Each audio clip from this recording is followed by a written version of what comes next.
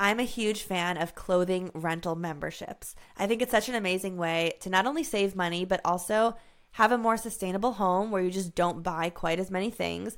And it's also an amazing way to explore new styles without the commitment of needing to purchase everything. I recently discovered Armoire, which is a woman-founded and woman-led brand that also spotlights a ton of women-owned designers on their website. All you do is take a 5-minute style quiz and then you select items that you love, and then styles show up at your door in as little as 2 days.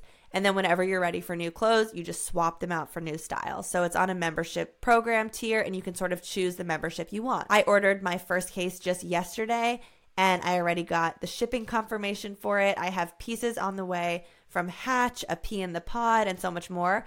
I really went all out with the maternity clothes. I got dresses, jumpsuits, maternity jeans, things that I wouldn't otherwise want to buy because I really will only need them for such a limited time. I'll be sharing some of the styles on my stories in the coming weeks, but if you're interested in giving Armoire a try, they are kindly giving my listeners up to 50% off their first month. That's up to $125 off. So just visit armoire.style/realstuff.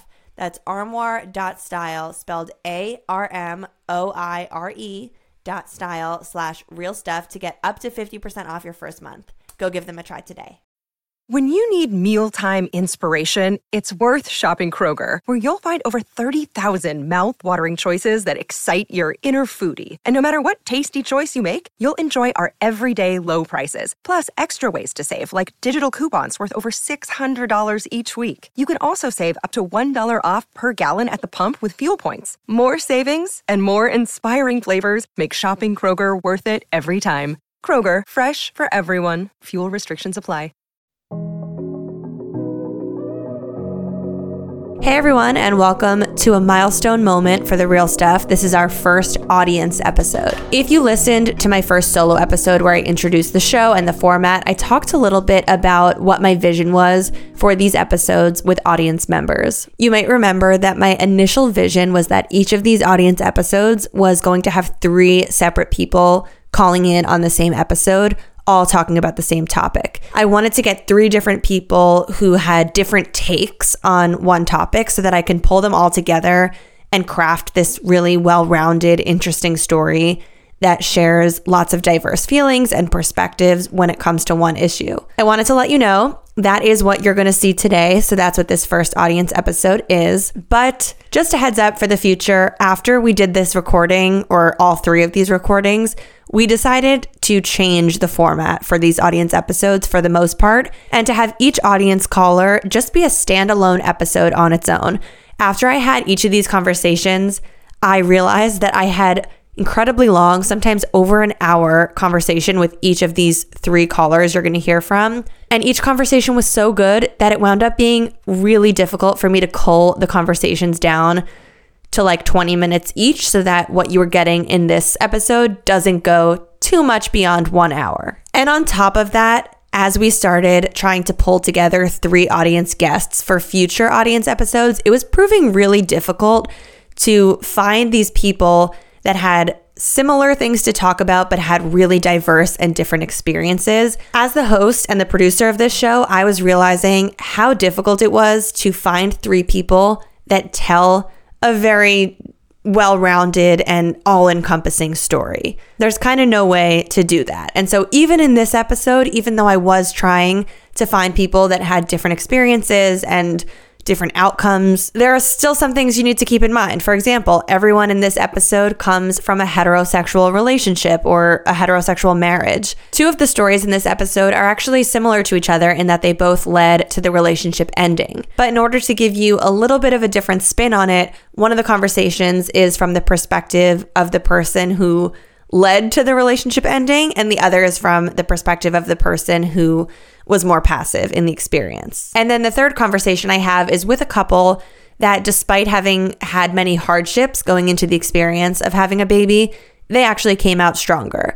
I tried, because I'm trying here to give you a podcast that tells a story and takes you on a journey, I sandwiched that positive story in between the 2 stories that led to the marriage's ending, just to sort of, spread things out. But really, at the end of the day, my goal with this episode is not to make any sort of statement or take any sort of stance on what having a baby does to a relationship.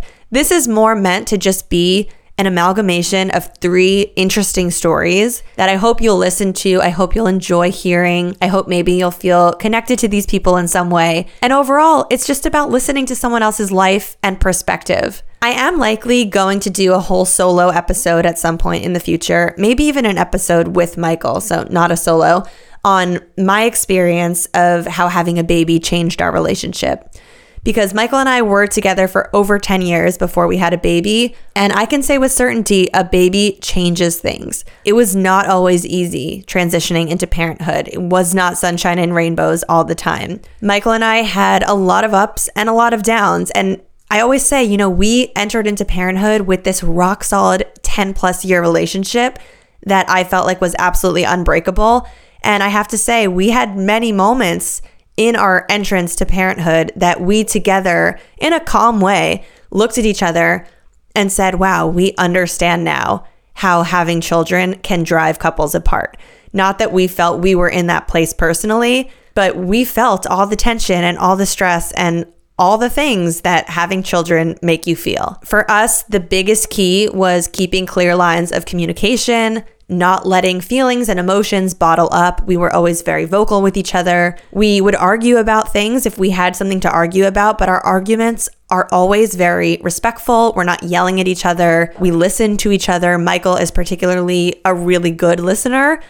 I'm getting better at listening and closing my mouth and letting him say what he has to say and how he feels, and acknowledging how he feels before I start defending myself. So listen, there's a lot to talk about here, and I do promise to do a full episode on this on our own. Our first guest today is a man. This man wanted to be anonymous, so if you're watching this on YouTube, you're going to notice his face is blurred. He chose to change his name. You'll hear us at the start of the episode talking about what name he wants to go by in this conversation. And I think from your perspective, the audience member, you're going to hear this conversation differently based on your unique life experiences. You may have more or less empathy for him based on things that have happened to you or people you know. But I do think that these conversations are worth having, even if they're hard to have and even if they're hard to listen to. So let's get into our first caller. Chad, what are we calling you? Chet. Let's go with Chad. Chad. Or Chet. No, Chet works. Chet? Okay, we're going with Chet. Chet. First of all, for my audience, Chet has written in to come on to tell his story. Up front, I would really like to thank you, Chet, for coming on because first and foremost, it's very different for me to hear from a male. I have a 90% female-focused audience, and so it's always interesting to find out that men are following me and engaging in my content. And specifically, to hear a story like the one you're about to tell, it's incredibly rare to have the chance to hear from a person that has been through this experience. So I'm very happy that you are opening up on the show, and I'd like to give you the floor to introduce yourself and share what happened. Well, Lucy, thank you for having me, and appreciate just what you're doing with the show and bringing to light a lot of these conversations that need to be had, the transparency behind it, and the reason why I want to do this and be transparent about this is because I know that out there somewhere there is another person and other people who are going through something very similar. And I want them to know that they are not alone in that space, and that the highs of what they're experiencing are incredibly high, but the lows are also incredibly low. So my story is one that stems from generational trauma, if you will. I was in a, seemingly very happy marriage. We were the first of our friends to get married, fairly successful careers, and first of our friends to have kids. That's when the challenges started to kick in. And I, after 2.5, 3 years, made a choice to step outside of my marriage. And I got involved with a coworker that I was traveling with. And that affair continued for about 6 to 7 months, where it was secret, and the weight of that kept piling on. And eventually came clean and told my wife what was going on. That was one of the most explosive nights that I can remember, in the sense that my entire world and everything that I knew just kind of completely exploded, and the reality of things set in.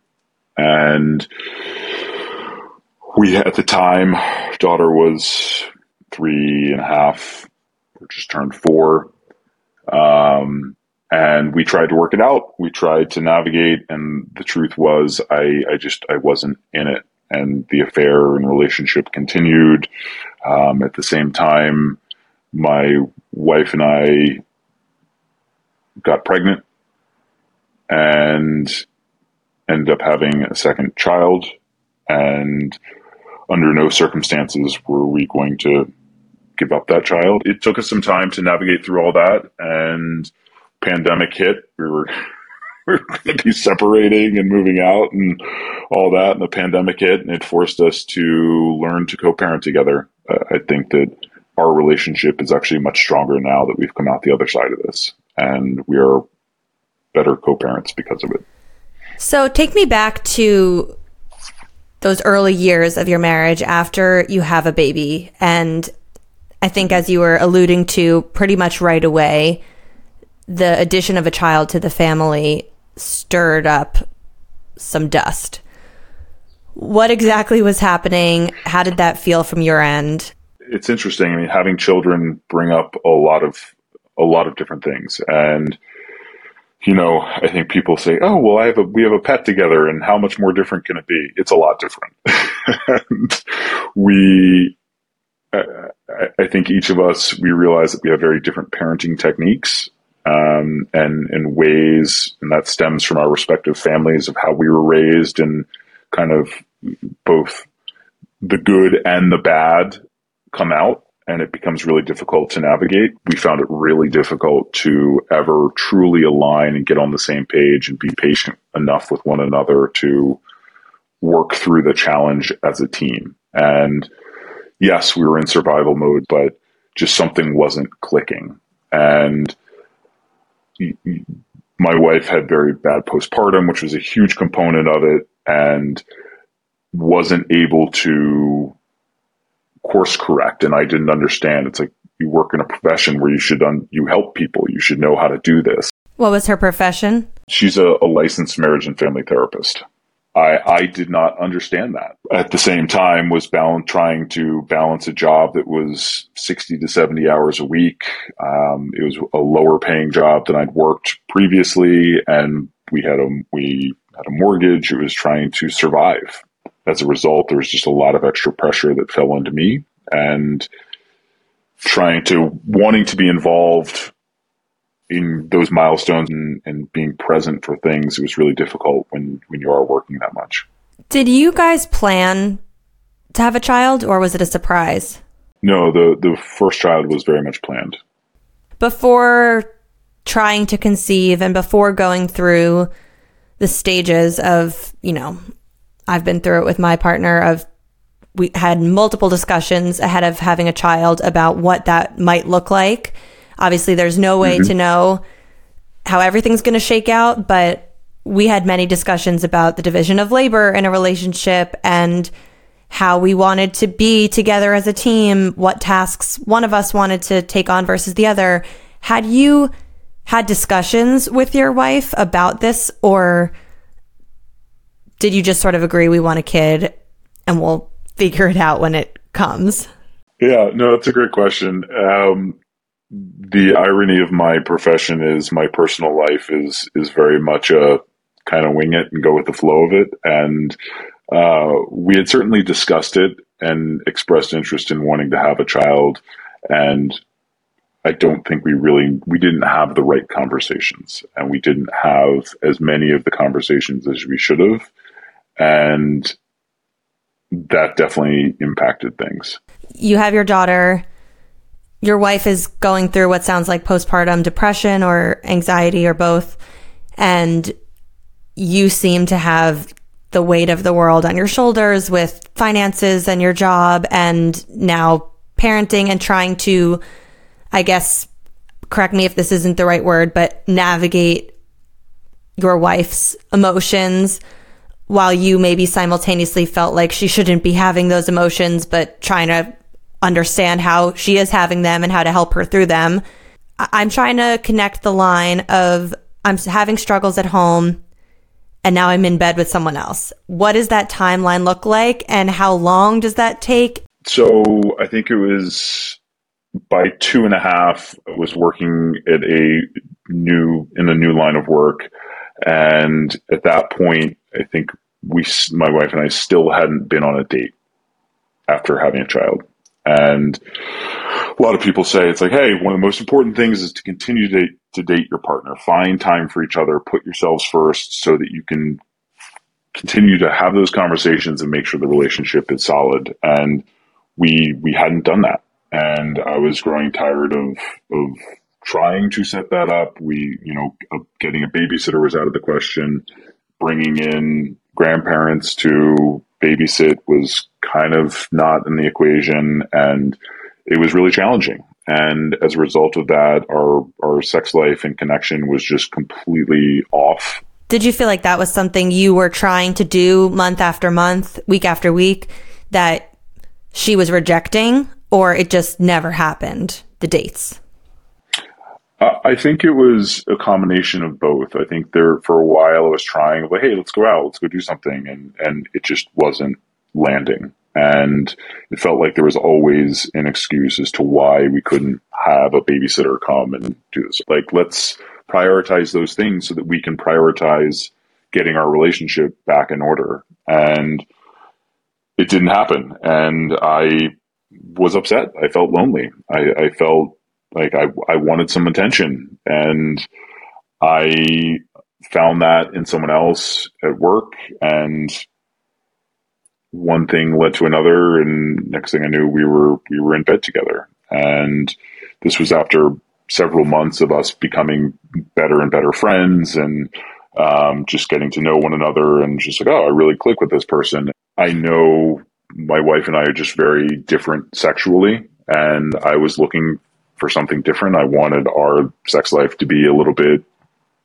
spicier and to have different elements in it. And we couldn't have a conversation about that. Like, it just wasn't, we weren't allowed to talk about it. I think for a lot of partners, the experience of watching their partner with a baby, it can kind of go one of two ways. On the one hand, there's, oh my gosh, look at the love this person is pouring into this child. It's making me love them even more and making me feel so connected to them.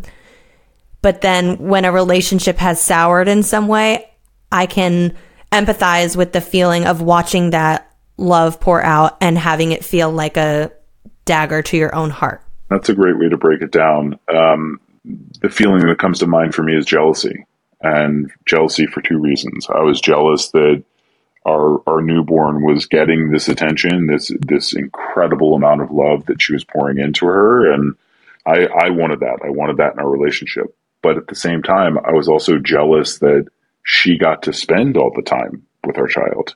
And I wanted to be there. I wanted to have those one-on-one connection opportunities. And I think because of what she was going through, she wasn't able to detach from our baby to fully trust me to be with the baby alone. And I wanted that. I wanted that one-on-one connection with our child. And I didn't feel like I was getting that. I think having been a mother myself, I can say with certainty that the feeling of wanting to be sexual with your partner or wanting to really do anything romantic with a partner, especially going from caretaker mode to that, there is this in-between gap that you need to bridge.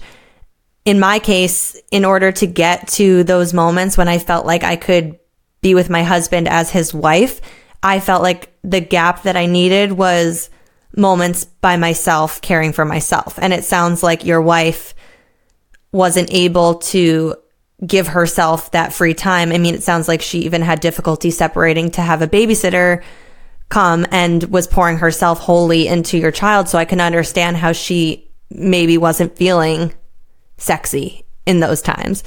I do want our conversation to primarily focus on your relationship post-baby, and I think we can't disentangle it from what you just said about the spice that you were looking for. To whatever level you're comfortable, can you share what you were looking for, what your wife was not giving you? Yeah, I mean, I think the best way to describe it, our sex life was very vanilla. It was very missionary position. This is it. We're done. And let's move on, and we don't talk about it. There was no conversation about fantasies. There was no conversation about, like, hey, what do you like? This is what I like. Let's try this. There was no exploration beyond this little box of, like, cool, missionary sex, procreate, done. And what about in your dating life with her before babies? In the dating life prior, she was the most sexually wild person that I'd ever been with. So she changed. She changed.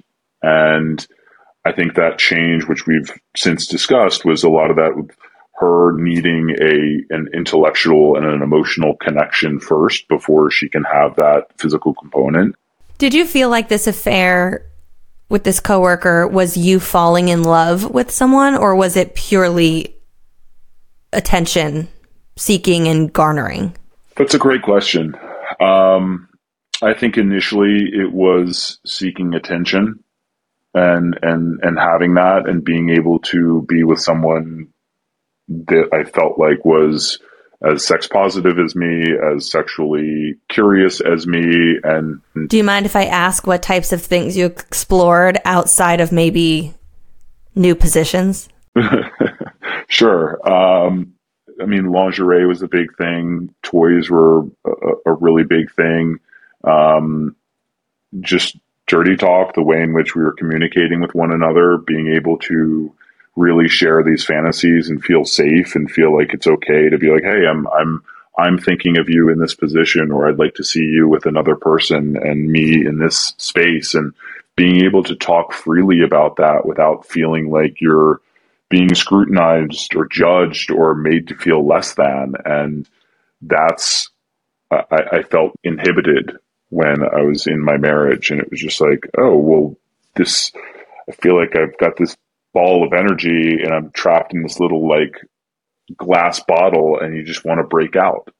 Hey guys, Lucy here. As I mentioned up front at the intro to this episode, it was really difficult to trim down these interviews from the hour-long conversations I had with these people to the place that they're at now. And as I'm listening back to this conversation in particular, there's something that I kind of feel like isn't coming across wholly that I want to call out. In my call with this person, it was clear to me how he still feels a tremendous amount of love and appreciation for his ex. He acknowledged on our call that she's an amazing mom, and in hindsight, he clearly can recognize the love that she poured into their children and how that's positively affected them. He also did poignantly acknowledge his desire for her happiness, even if her happiness means that she's happy with someone else. We talked extensively about the remorse that he feels and how complex that is. He feels a deep, deep sense of regret over his past mistakes, and that came across very clear to me. And he also feels a real desire to go back and do things differently. I know he would change things if he could. And I just felt like I needed to add this in here because as you're listening to these conversations, which are trimmed down slices of these full complex calls that I've been having with these people, I just want to make sure that if nothing else, you go into the listening experience with a bit more of an open mind and a softer heart towards these people. I know from listening to podcasts where real people come on as the guests that often it takes me hearing from them for longer and longer periods of time before I really can empathize with them. In each of these interviews, you're only getting 20 to 25 minutes of these people. So try to strap on your empathy helmets as you're listening to this and recognize that the words you're hearing are just a portion of the full conversation we had. Okay, let's get back into it. I'm curious if your desire to explore sexually and try these different modalities, number of people in the room, just all of it, was more of an internal craving and desire to have some sort of control. I'm trying to mirror it to what you weren't getting in your relationship. That's 100% part of it. And I can't pretend like it's not. It's something I discuss with my therapist of my trigger points, or when I feel like I don't have control over a situation is really difficult for me. My line of work requires me to be in control and to have very tight control over how things are operating. And I think what's interesting is kind of as the flip of what you just said, I think there were moments of what I was finding in this affair of being able to let go of control and have someone else be dominant in this regard and let me just kind of like, cool, I'm along for the ride on this. I don't have to worry about planning this or doing this. Someone else is coming to the table, and there's a better balance of like, all right, here's an idea, here's an idea, here's an idea, and you kind of build things together. I know you mentioned that there was generational trauma. Can you explain a little bit what you mean about that? Sure. I'd known from a young age that my mom's dad was having an affair, and I knew and I saw how much pain that caused the family. My dad, I didn't know, I suspected that my dad had as well. And that was a really tough thing to reconcile with. The relationship with my mom growing up was very tumultuous, and my relationship with my dad, it's like he was my idol. And you don't want to see this person that you look up to as less than or breaking a marital vow that really kind of flips your world upside down. When I eventually came clean to my family and told them about the affair that I was having, a truth came out that blew my fucking mind. And that was my mom had an affair first. And I was like, what?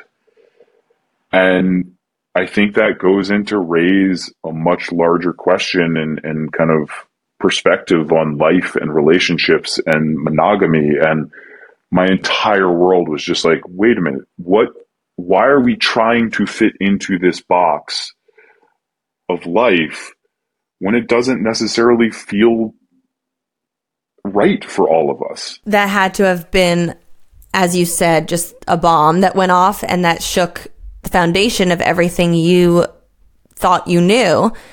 And I'm curious if, when you say generational trauma, do you feel like you sort of at that point knew somewhere deep down that you were going to repeat this cycle, and that you always felt like a ticking time bomb, like when is it going to happen, because this has happened with everyone that's come before me? 100%. I knew, I felt inside of me that I could not stay faithful in the relationship. Did you tell that to your wife? I didn't. And that was a really, really, really hard truth for me to sit with and come to terms with. When was that? Like how long into your marriage or parenthood did you realize that? I think I had an inkling of it pre-kids. And I tried to silence that voice for a long time of like, no, you're this, you're loyal. You need to stay the course. I felt like I had to understand this. I had to know, I had to do what my parents did so I would understand how it disrupted the family, how it caused stress, how it impacts the kids. And it's a weird psychological thing that I wish that I could go back on. You know, it's very easy for almost anyone listening, especially someone who has been cheated on or has a close friend or family member who's been cheated on, to just be listening to you with disgust and to be saying, fuck that, it's horrible no matter what the situation, you screwed up, questioning how you think this is going to affect your children and if you think that you can do anything to stop the cycle from happening with them and their futures. However, then the other side of it is viewing you as a human who very clearly did not want to be in a monogamous marriage. I think everyone would agree that probably the best case scenario would have been you realizing you didn't want to be in the marriage, you communicating that with your wife, and getting out of the marriage before or after kids, but getting out in a way that didn't do something devastating to her to betray her trust.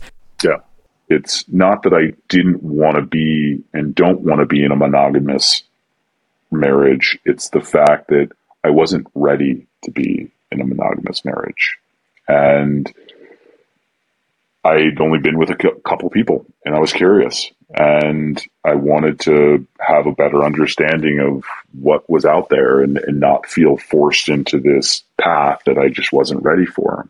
Part of me being open about my story is, as I've accepted what I've done and kind of put the shame of it aside and been more open with my friends, I've found that actually 2 women I know that went to high school with are both in the midst of affairs, and they've come to me and they've talked to me about the experiences and how to navigate certain things. And it's shocking, but I've said to them, I was like, look, the highs of these experiences are incredibly high, but the lows are incredibly low. For me, it was 2 very serious and very close moments of suicide, and you have to be prepared to lose your family and for your world as you know it to blow it up. And coming back to the now of what I focus on, it's how do I show up for my kids in the best way that I can? How do I be the best parent I can be? How do I try to do better? We make it a habit and a priority to really show the kids that, yes, parent, mom, and dad are separated and divorced, but we are still a unit and we're still a family and we still love each other. I have 2 final questions for you. First question is, to date, outwardly or in any way that you could tell, has your wife forgiven you? I don't think she will ever truly forgive me. I don't blame her.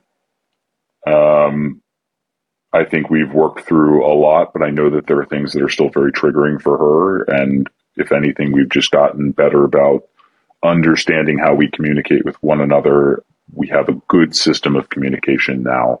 Then my final question is, have you forgiven yourself?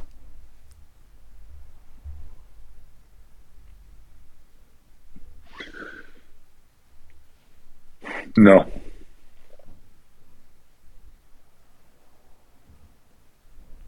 So you're still angry at yourself?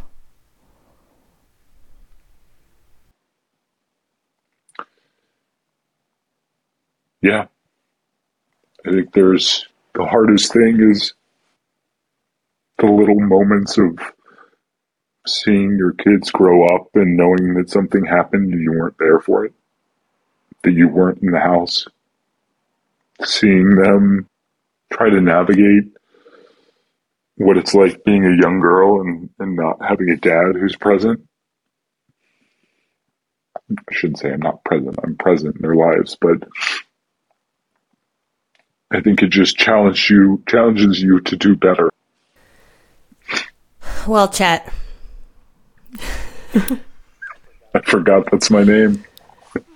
Thank you so much for being willing to come on here, for sitting here, spilling your emotions. I don't necessarily know of all the people in my life who have had an affair or been on the receiving end of it. But what I can say is, this being the first conversation I've ever had with a person who has gone through it and been the instigator of it, I have to believe that there's something positive to be said about the way you speak about it, the fact that you are in therapy, the fact that you have been able to create such a loving environment for your kids, even if you're not there 24/7, living in the house, married to their mom. And listen, this is life. I mean, life isn't perfect and people make mistakes, and some mistakes are bigger than others. But I personally believe that it's more so about the repair after a mistake has been made. It doesn't negate the mistake, but this point forward, it's all about how you can repair and hopefully mend the relationship as best as possible, or the friendship with your wife as best as possible, and be there for your kids. I'm sure you are, but I would even say being honest with your kids about what happened and talking about it maybe a little bit more than you were spoken to about it as a child, because maybe the hidden nature of what happened and the explosive way you found out was something that set you off when maybe you would have been able to process it if you had started seeing a therapist at a younger age and it was all just out in the open in your family? Yeah, I think that's pretty spot on, Lucy. And that's something that we have tried really hard to be open and honest with the kids. And, our oldest is almost 10, and the questions that she has and being able to help answer those and be very transparent. And I've said to her many times, like, look, if you have questions about the situation, you can always ask me. I'm always happy to listen. I understand if you're angry with me, but I want it to be something that she feels comfortable with being able to engage if she wants. Well, seriously, thank you. We really appreciate you coming on, and I hope you keep listening and learning from the show. Likewise. Thank you, Lucy. This chat was very interesting because I personally have never had a person in my real life come to me and open up about having cheated on their partner in a marriage. I was really torn during that call, thinking to myself actively, what is my role in this interview? What is my role in all of these interviews? In this case, am I supposed to be angry with him? Am I supposed to be making him feel bad for what he's done? Am I supposed to step in and be the voice of every person out there, maybe every woman who's ever been cheated on? And am I supposed to be the person who finally has the platform and can tell him off and to tell him, fuck you? I thought about it and I realized that my role on this show, particularly with guests who volunteer to come on here and to open up and tell hard stories, my role is not to judge people, even people who have done bad things. I mean, maybe even especially people who have done things that they regret. I think my role is rather to listen empathetically to their story and to recognize that we are all humans going through life and making mistakes along the way. I think especially on this show, which is all about encouraging people to come on and be authentic and be real and share their secrets and their stories, the last thing I'm supposed to do as the host is to make people feel bad for coming on and sharing that.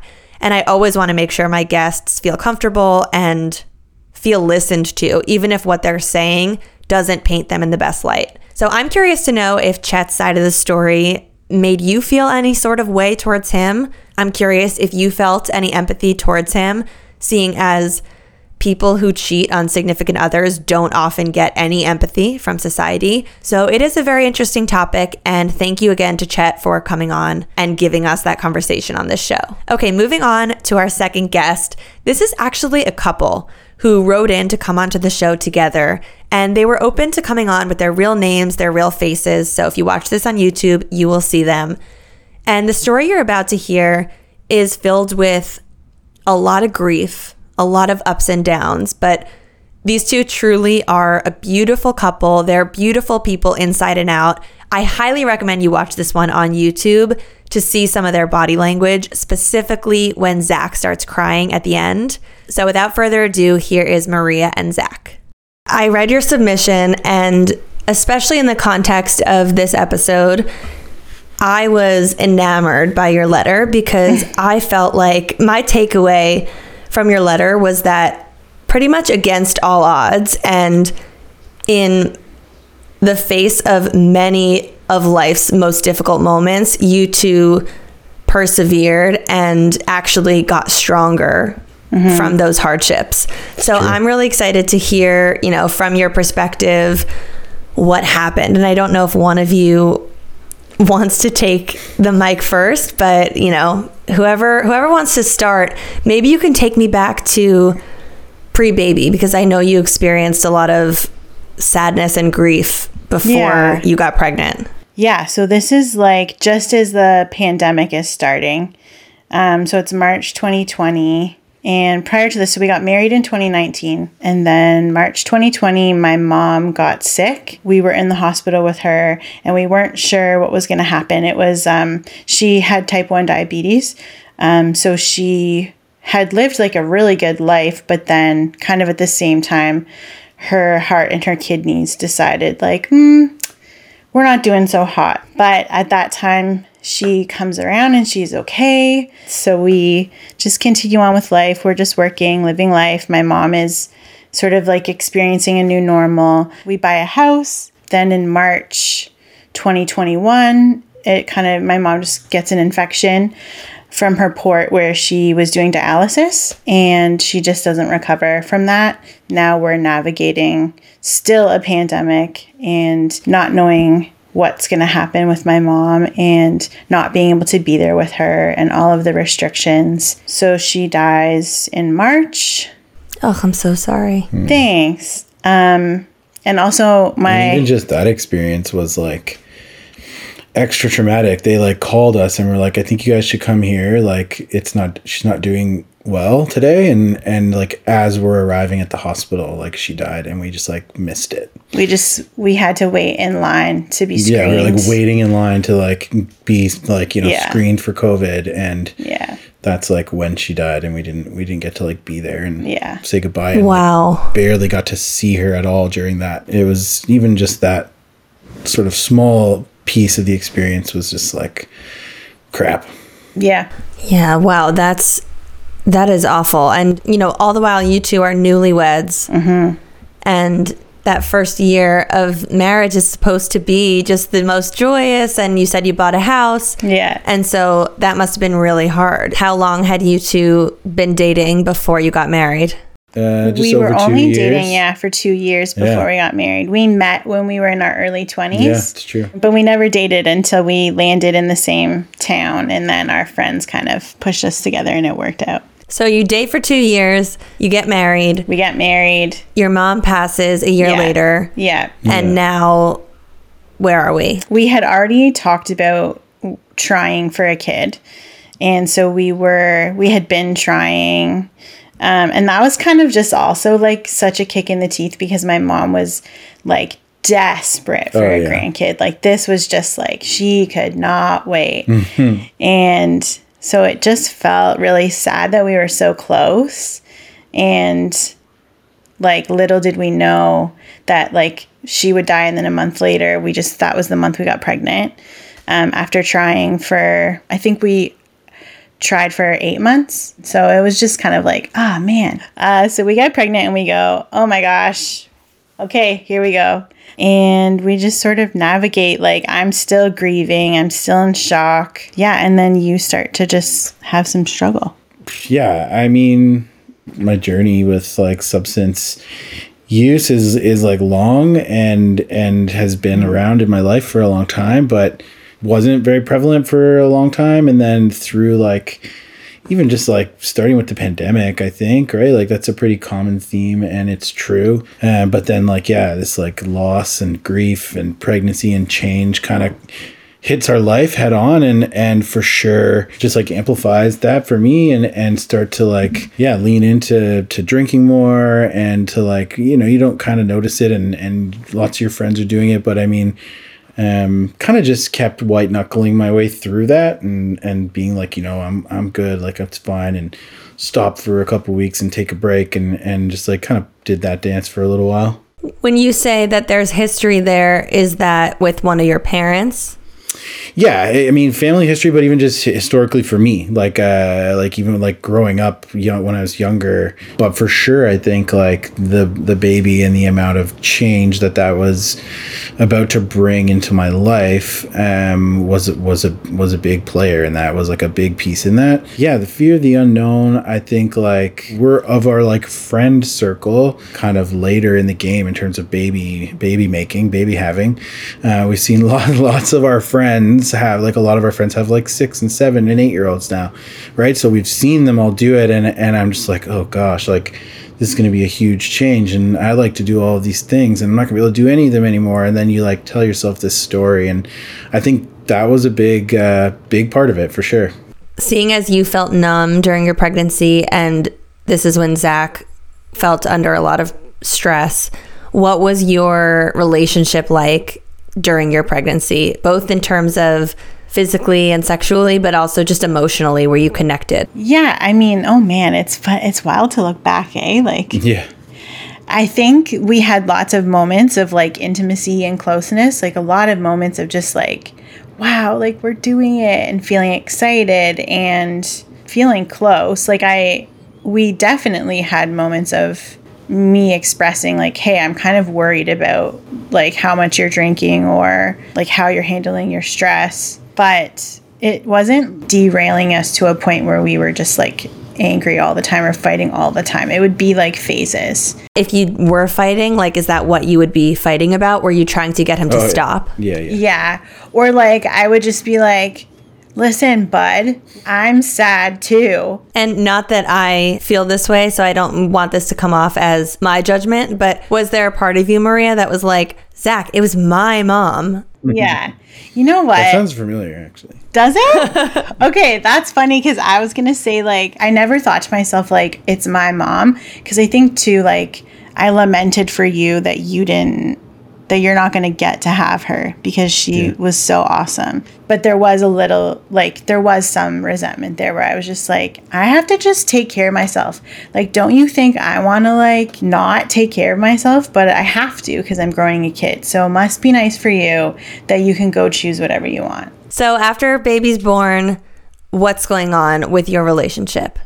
Well, you're in this little bubble, but like, of course, you're not sleeping. The grief is still there. We're both only children, so like our family wants to come, and they're just like, it's just a lot. Yeah. It's the first grandchild. Yeah, I think in those like first little time, like right after our son was born, I would say that I had kind of spiraled and kind of just like landed in this belief that like I was fine and I would figure it out and I was fine and I would take a break and do this and do that and try these like moderation techniques and this and that. I took some time off work just to like be away from work in the summer, like to some parental leave kind of time that I was able to take. But like for me, it was just like, woo, I'm on vacation and like I'm just gonna drink my way through this like little bit of time off instead of spending, quality time or while spending quality time with my like new child and my family. Yeah, to the point where like, it's starting to become evident to people around me that care about me that like things aren't in control. I go back to work, we get into the fall, and then I would say that's kind of when things really, really started changing. Like it was starting to like affect life. Like I disappeared for a couple of nights here or there where I just like shut off my phone and didn't really want anything to do with anyone and didn't want to be found and was just like making really awful choices. What's happening with you, Maria, and your baby when he's not there? Like walk me through what's going through your head that night. I'm just thinking like, I have to get through this night, take care of Leo, and whatever's going to happen will happen. I mean, like throughout all of this, the thing I think that like is important to know is that like I believe in Zach so much. So it was like this really hard thing is happening to us, and there are like moments where I'm furious and angry, and like in those nights sometimes when he wasn't around, the rage of calling his phone and not getting an answer, like that was rage. Like that was really hard. But I never stopped knowing that like that wasn't who he was. That was a thread that kept us going. So like it did kind of feel like it was a thing that was up and down and that we were always working on as a team together. Yeah, then as you say, it kind of just went south. But I just had Leo. Like I just had to be a mom. Yeah. So I couldn't spiral because I had Leo.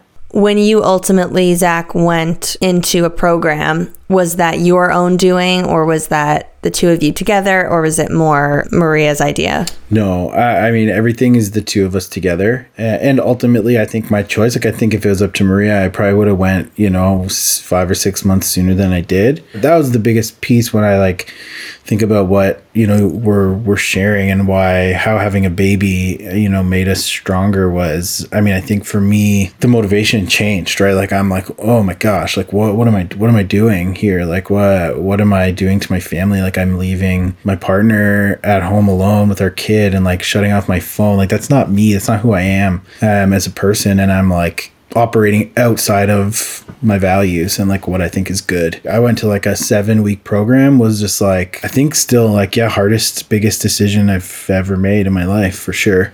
Mm-hmm. And it was like really, really hard to do. I was basket case, like that, those days leading up to that, and the first couple of days while I was there. The day that I dropped him off was probably like the second hardest day of my life, even though I so believed in what we were doing and it felt like we really chose this and we knew that it was the best thing for us. Yeah, just the like sadness of like, okay, I have to do this thing by myself and I have to be without my person for 7 weeks. Like, how are we going to do this? You come home from the 7-week program and it seems like it was successful from what I read from your letter. So you want to tell me about that? Sure. Yeah. I mean, once I was there, like I was in, like I leaned into the work and the program and like really just embraced all of it. Yeah. Came out like, you know, a different person, a changed person with like lots of new perspective and lots of new skills and ways to you know, cope and deal with life, and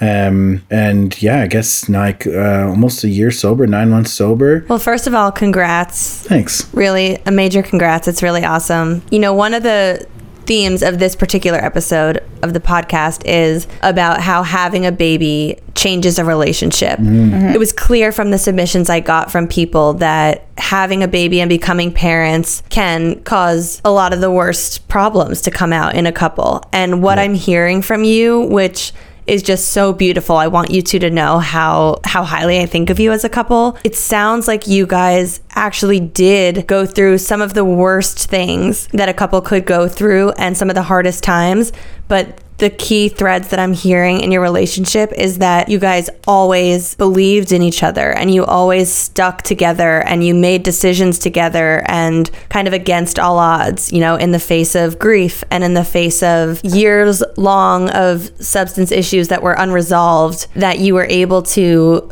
believe in each other and still stick together even in the hardest time when it probably would have been the easiest time in your life for you two to fall apart. Oh my gosh, yeah. No doubt. I don't know if we undersold it or what, but like we were fighting a lot. Like there was some times where like it was just a roller coaster ride. Like either we were yelling and screaming and throwing things at each other, or like we were good. Like it just like wasn't. It's like high highs and low lows. It certainly wasn't a healthy relationship pattern there for a little while. Yeah. But I think you're right. I don't think we ever like quit on each other. Obviously we didn't quit. We're here, we're doing it, and we always did believe in each other, and typically a lot of that fighting was about my substance use. And so like there were times where it probably, for me anyways, and maybe we've never said this to each other, but like it would have felt easier just to like cut and run, you know? Yeah. I think having a kid forces you to decide like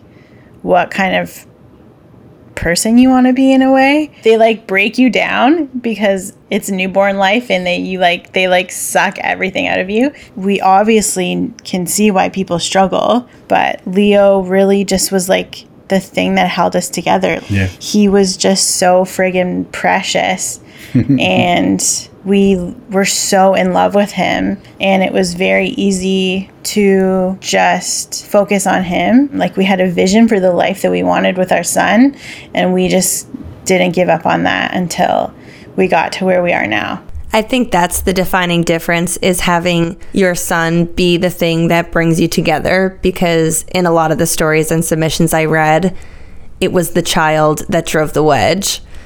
Correct me if I'm wrong, but I think the substance abuse issues that were going on in your life, it wasn't really a reaction to the fact that you were having a baby or that you had a baby. There were a lot of other stacking things in your life that it was like that was going to happen to you. And the fact that you had a baby is actually what got you back on the course. Yeah, definitely. For sure. Like I think, I think that's a really the way it is. I think like leading into it was, it was contributing to stress like overall, but yeah, you're right. Then once we met him, and we had him and he was in our life, like that was like the one of the biggest, if not the biggest thing that was like, you know, shit, like this isn't who I want to be. And that's why I wanted to bring you guys on the show, because I think I have a lot of people in my audience who are getting ready to have a baby or maybe are going to have a baby in the future. And I think your story is kind of an extreme example of going into the experience of parenthood in like the worst, most stressful way possible. Yeah. But coming out on the other side positively and stronger. And like naming that we have a lot of protective factors and privilege in that, like, you know, we have benefits for therapy and like really close community of friends that take care of us and like intervene, and I was never alone.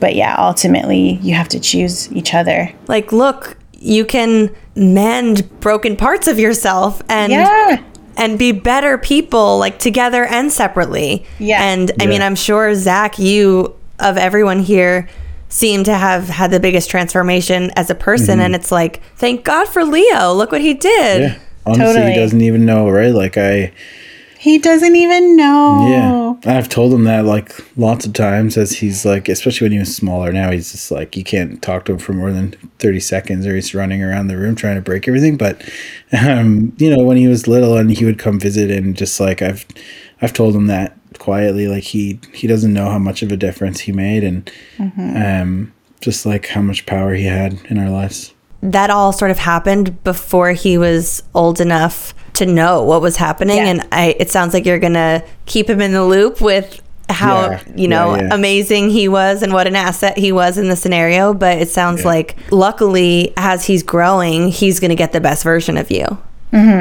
Yep. I saw a tear escaping from Zach's eye. Yeah.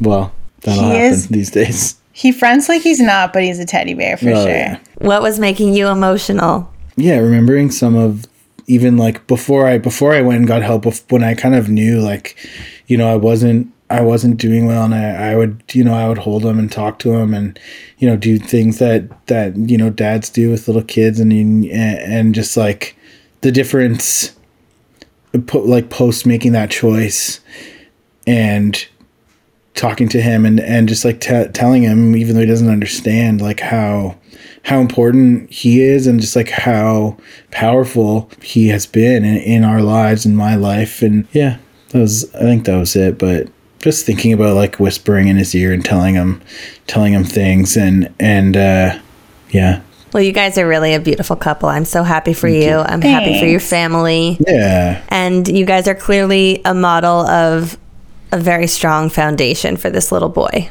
I hope so. We hope so, yeah. That's the goal. I just love talking to those two. Maria mentioned to me at the end of the call that she and Zach were going to be starting to try for a second baby soon. So I'm wishing them luck, sending them all the baby dust. And their story just has such a happy ending. Our third guest, you are in for a treat, because typically on these audience episodes, we're not going to hear from public personalities in any way or influencers. These audience episodes really are about all of you calling in.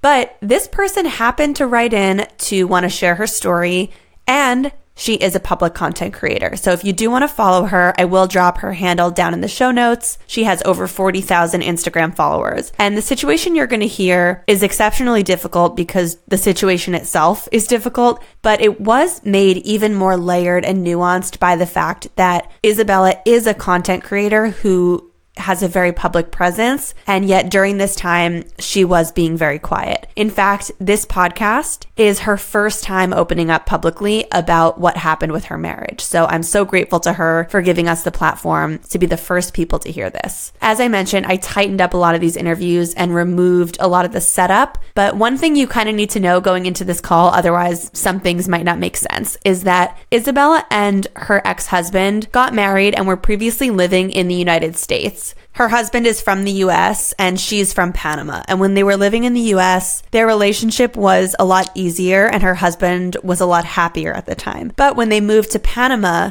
this is where Isabella wanted to be and where she wanted to raise kids and have a family. That's when things got complicated for them. They had decided to have a kid after 2 years of marriage, and they came back to Panama, which was great for Isabella, but her ex-husband was not happy there at all. He didn't like his job. He didn't want to be in Panama. He wasn't even ready to have kids. And you're going to hear her share this story of how she sort of pushed him and convinced him that it was the right time for them.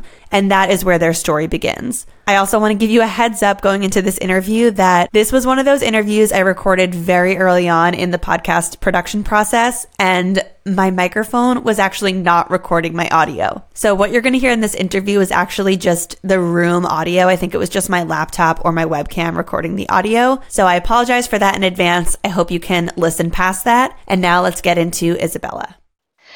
I think we always kind of said that we wanted to have kids after 2 years. I don't know why we set up that timeline, but I was super ready. I really wanted to be a young mom. My mom had me at 22.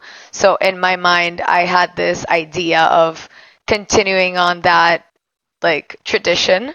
The thing is that it takes two to tango, and I was ready and he wasn't. And I sort of convinced him into it once that timeline hit, and then I get pregnant right away.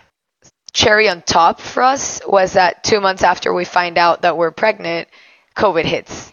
And here in Panama, the country shut down to the point that we weren't able to leave our apartments for months. Work stopped. They weren't paying employees, and they were allowed not to pay employees. We had to move in with my parents. It was a lot to take in. He couldn't see his parents for maybe a year and a half. You know, you guys enter into this pregnancy in a way where one of you is not really ready, but kind of concedes. I'm curious what the actual pregnancy period was like for your relationship in terms of you guys connecting about the fact that you have this baby on the way. And was there any sign of him not only accepting it, but welcoming it and getting excited? And had you guys started planning for being parents? What did that look like? I think that's one of the biggest shockers for me, because when he found out that he was actually becoming a father and, the process of my belly growing, the baby kicking, he just seemed really excited and happy. And I'm like, okay, awesome. He's on board. But he started getting really depressed work-wise. That was a very big problem for him the whole time. It was a weird thing that the government here allowed companies to do, where they wouldn't pay the employees, but they still had to work to keep their spot. I guess people out of fear kept working. So he is definitely going through some emotions around work, but you're saying that during this time, he did seem excited about the pregnancy and he wanted to come to the appointments with you. And again, we were all going through different emotions. I couldn't work personally because my work is in social media. And as you well know, at least in Panama, no one had money to pay for advertising or marketing.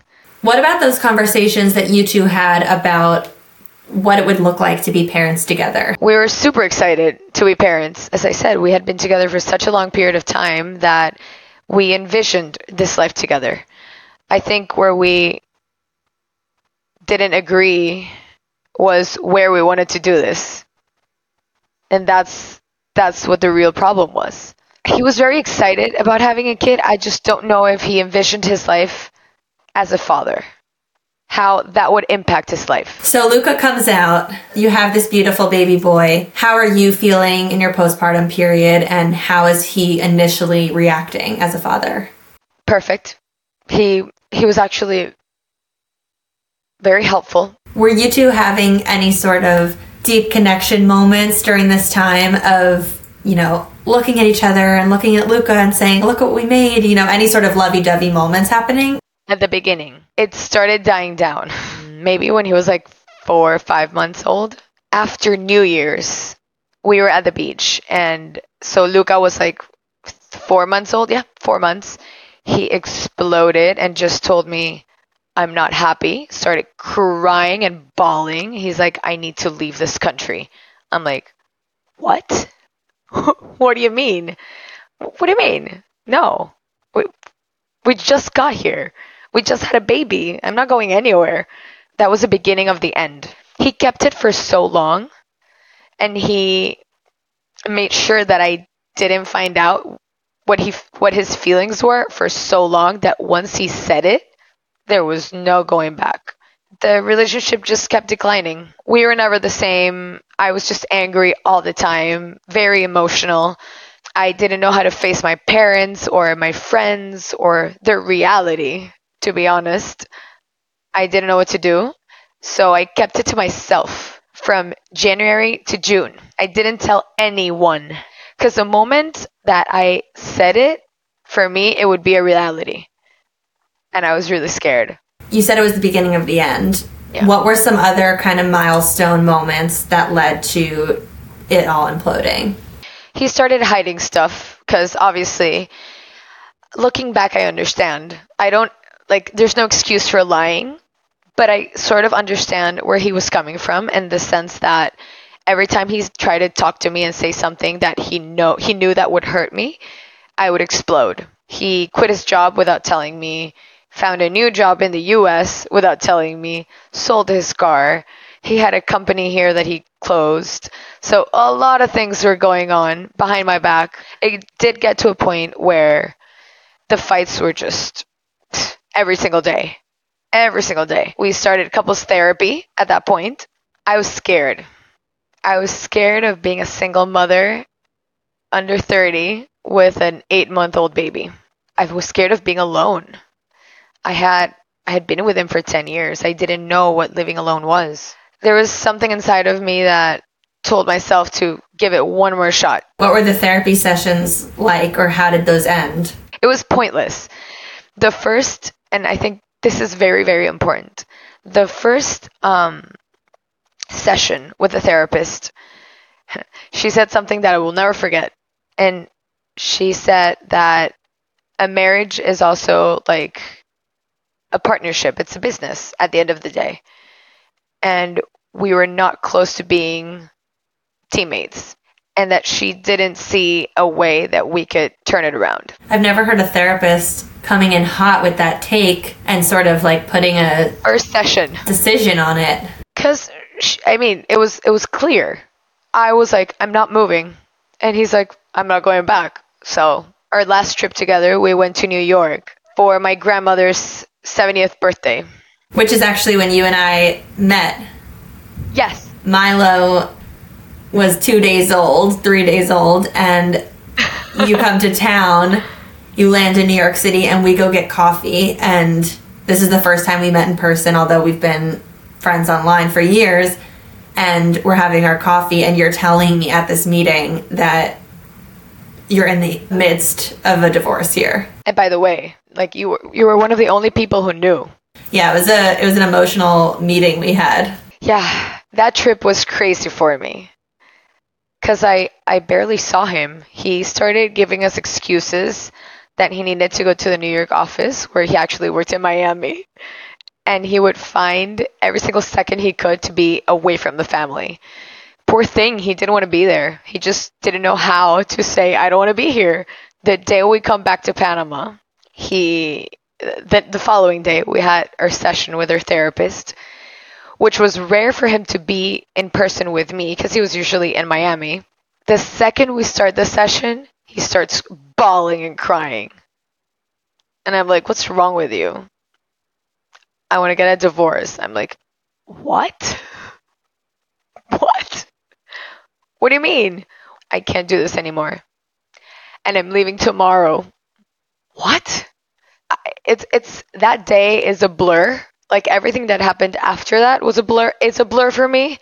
No one knew, again, what was going on. So my dad was coming to drop off something at my house and starts knocking on the door. I was screaming, yelling, crying. I was a mess. And I answered the door, and my dad just stands there looking at me like, what the hell is happening? And I just sobbed and said, he's leaving for good. He starts coming up the stairs. I'm like, stop it. Not the moment. Tell him to leave. And then he comes back because I call him like, come back.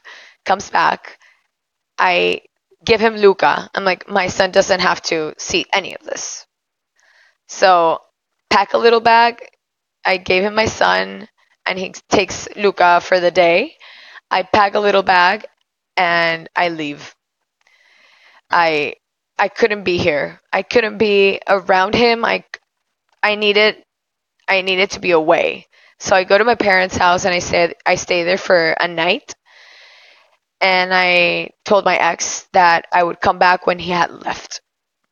So I didn't want to see him leave. That was too hard for me. How do you think the fate of this relationship would have been different had everything remained the same except for having had a baby? Going back to every single detail and every single red flag that I saw and that he saw in me too. Because again, this takes two to tango. I don't think we were meant to be together, honestly. Really big differences that we couldn't deal with. I wanted a very familiar life. I wanted a very family-oriented life. I wanted to be near everyone that I loved, and he wanted to party, and he wanted to be a bachelor, and he wanted to feel free, and having kids kind of takes away that freedom. I think that was one of the things that made me more angry, because while I'm at home with a newborn, doing nothing else than attending a newborn, he's out partying. He's out partying with random people that I didn't know. And as I mentioned, I do have social media presence, so I start getting videos and photos of him with random girls in clubs in Miami. Was there any sort of conversation between the two of you about his unreadiness to be the type of person who's sitting at home with a baby? Was he starting to tell you, I'm not done partying, I'm not done with this phase of my life? He did say it at some point. I don't remember specifically, but he might have said it, like, this is not the lifestyle that I want. I'm not ready for this. I think he felt trapped. He did mention several times that he was used to being, he was used to living a more independent life. It's funny, because once I started seeing those photos, that's the anger turned into, I'm done. I'm done crying. I'm done feeling miserable. I'm done feeling sorry for myself. I am done being a victim. I'm much more than that. I'm 28 years old. I look good. I have a job. I can do this. I don't need him. I don't need a man. I don't need him. I don't need anyone. That lit a fire inside of me that led me to just come back to who I am. I was grieving this for a year and a half. So once the moment came, the worst had already happened. And I was tired of people feeling sorry for me. And wherever I went, they were like, oh, poor Isabella. I'm like, no, stop. I'm done. Because for a long time, I thought that he was also feeling horrible, missing his son, missing his wife. No. He was living happily. And I wanted that too. I come from my parents' marriage, who they've been together for 30 plus years, and I never thought that this would happen to me. It was just unreal, and I couldn't forgive that. Until 4 months passed, and I was set up with my now husband, and that was that. Did you feel like that 4-month time period was enough of the time that you felt like you needed to sort of equal parts grieve and have fun as yourself again? It sounds like nothing, and it is nothing, but it was just a perfect time. Perfect. I don't know how. As I said, I grieved this relationship for a long period of time before anyone knew. So I kind of made peace with that. It's crazy how people started telling me, like, you look different. Before meeting Michael, you look different. You look happy. You're, like, glowing. I hadn't been myself, and I hadn't felt that happy in so long that I was really ready for whatever came next. The thing is that obviously I never in a million years thought that the first guy who I was going to talk to after getting divorced would be my husband now. You're in this unique position as a public personality, and especially with your cultural background, and I'm sure a lot of people from Panama follow you. I also find it incredibly interesting that you are a public personality, yet here you are, face and name, publicly sharing the story, when you maybe could have come on behind a fake name and I could have blurred your video. Why are you so comfortable, or not why, how are you so comfortable talking about your story now, and how did it feel in the moment to come on social media after you have this huge wedding and there's a ton of Instagram content about your marriage and your life and your new baby? How did that feel to come out with the news? I hid it for so long. I never denied it. I hid it. That it made me I've always been very real on my social media, and it made me feel very fake. And I didn't like that. So I guess after a lot of therapy, I came to the point where I told myself that at some point I would tell my story. I think this is the perfect opportunity. When people found out, people started texting me privately, because it's crazy the amount of people who have unhappy marriages. Because going through a divorce can be the loneliest process of your life. And it's also very like shameful, because you're failing at something that everyone thought was beautiful and perfect, and I thought of myself as a failure. And so I told myself that anyone who came to me and asked me, I would be real, raw, and honest. I've never been so happy in my life. And I do believe in second chances or third chances or whatever someone needs. You don't need to have that one love in your life. It doesn't have to be that way. It's not cookie cutter. It doesn't have to be. For the first time in September, when it was Lucas's 3rd birthday, we spent his birthday here at home, my ex-husband and my husband together as a family, singing in front of everyone, like singing happy birthday. And I posted pictures of us 3 together, well, us 4 together. And the amount of messages that I got because of that, crazy. People impressed of our maturity for being able to spend, time together. And at the end of the day, you do it because of the kid, no? But it also, in my case, it also came to a point where my ex and I are friends. We get along great. And he gets along great with my husband. And it's just a very respectful relationship. If you're going through a struggle in your marriage and you're staying there because of your kids, listen, don't. I can't speak for children of divorced parents. I too come from parents that are happily married after 35 years. But what I do feel like I can say with certainty is that from a child's perspective, what's so much more valuable than having 2 parents that are married is having 2 parents that are both in good emotional states. If you're clearly in the wrong marriage, you're not in the right state. So I think any child at the end of the day, even though every child probably wants their parents to stay together, even if just for logistics and for seeing your both parents all the time, obviously any child might want that. But what's going to help them turn into the best adult with the healthiest relationships is seeing 2 parents who are taking good care of themselves and being happy, even if that means they're in relationships with other people. Yeah, because it is complicated. But at the same time, I was lucky. I met my now husband when my son was a year old. So my son has a father figure. And funny enough, he calls my husband Dad. Because that's all he knows. Does your ex know that? And how does he feel about that? It was difficult. He found out because he was here visiting. And Luca was like, no, I want to go back home with Dad. He's like, no, I'm Dad. He's like, no, Dad. So Luca is lucky enough that he has two fathers. And that's that. Isabella, thank you so much for coming on. Thank you so much for opening up about this story. I'm excited for you to share with the people who have been following you for years.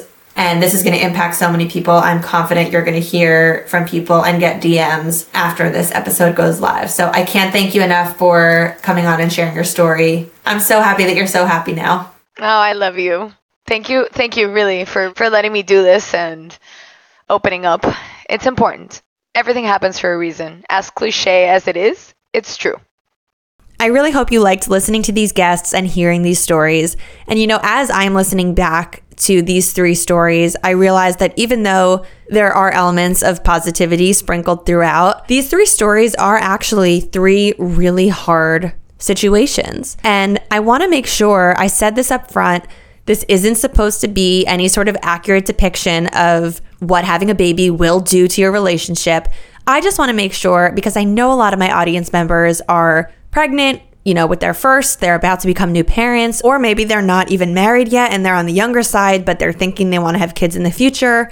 The last thing I want this episode to be is something that scares people out of wanting to have kids because, oh, look, these 3 stories are 3 really scary stories of things that could happen to me, and I don't want that to happen, so I'm out. I really want you to take a step back and look at the podcast for what it is, which is just 3 people's real life stories. I'm sure if you put the call out there for people who had incredibly positive, all around positive, like no negative moments whatsoever, I'm sure if you put the call out for that, you would find tons of people that could come on and talk about that. And I'm not saying I didn't want to talk about those magical, perfect moments on this show, because those are real moments too. It's more so that I actually think some of the harder stories are more helpful for people. If you are having a magical moment, that's great.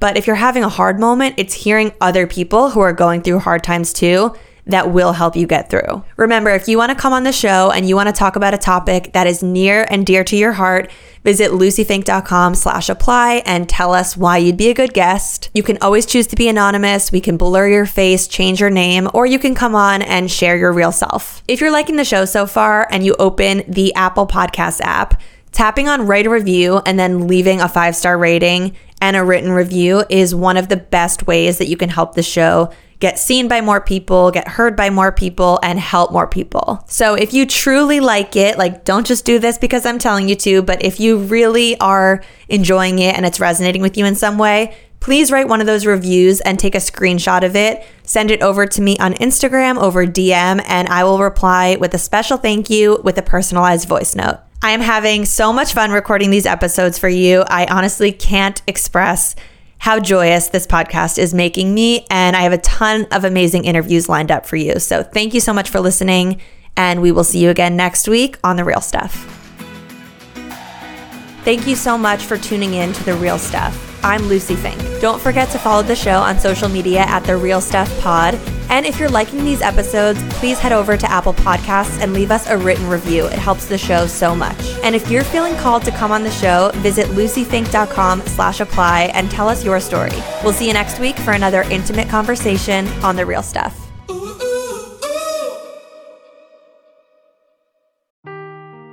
Seeking the truth never gets old. Introducing June's Journey, the free-to-play mobile game that will immerse you in a thrilling murder mystery. Join June Parker as she uncovers hidden objects and clues to solve her sister's death in a beautifully illustrated world set in the Roaring '20s. With new chapters added every week, the excitement never ends. Download June's Journey now on your Android or iOS device, or play on PC through Facebook Games.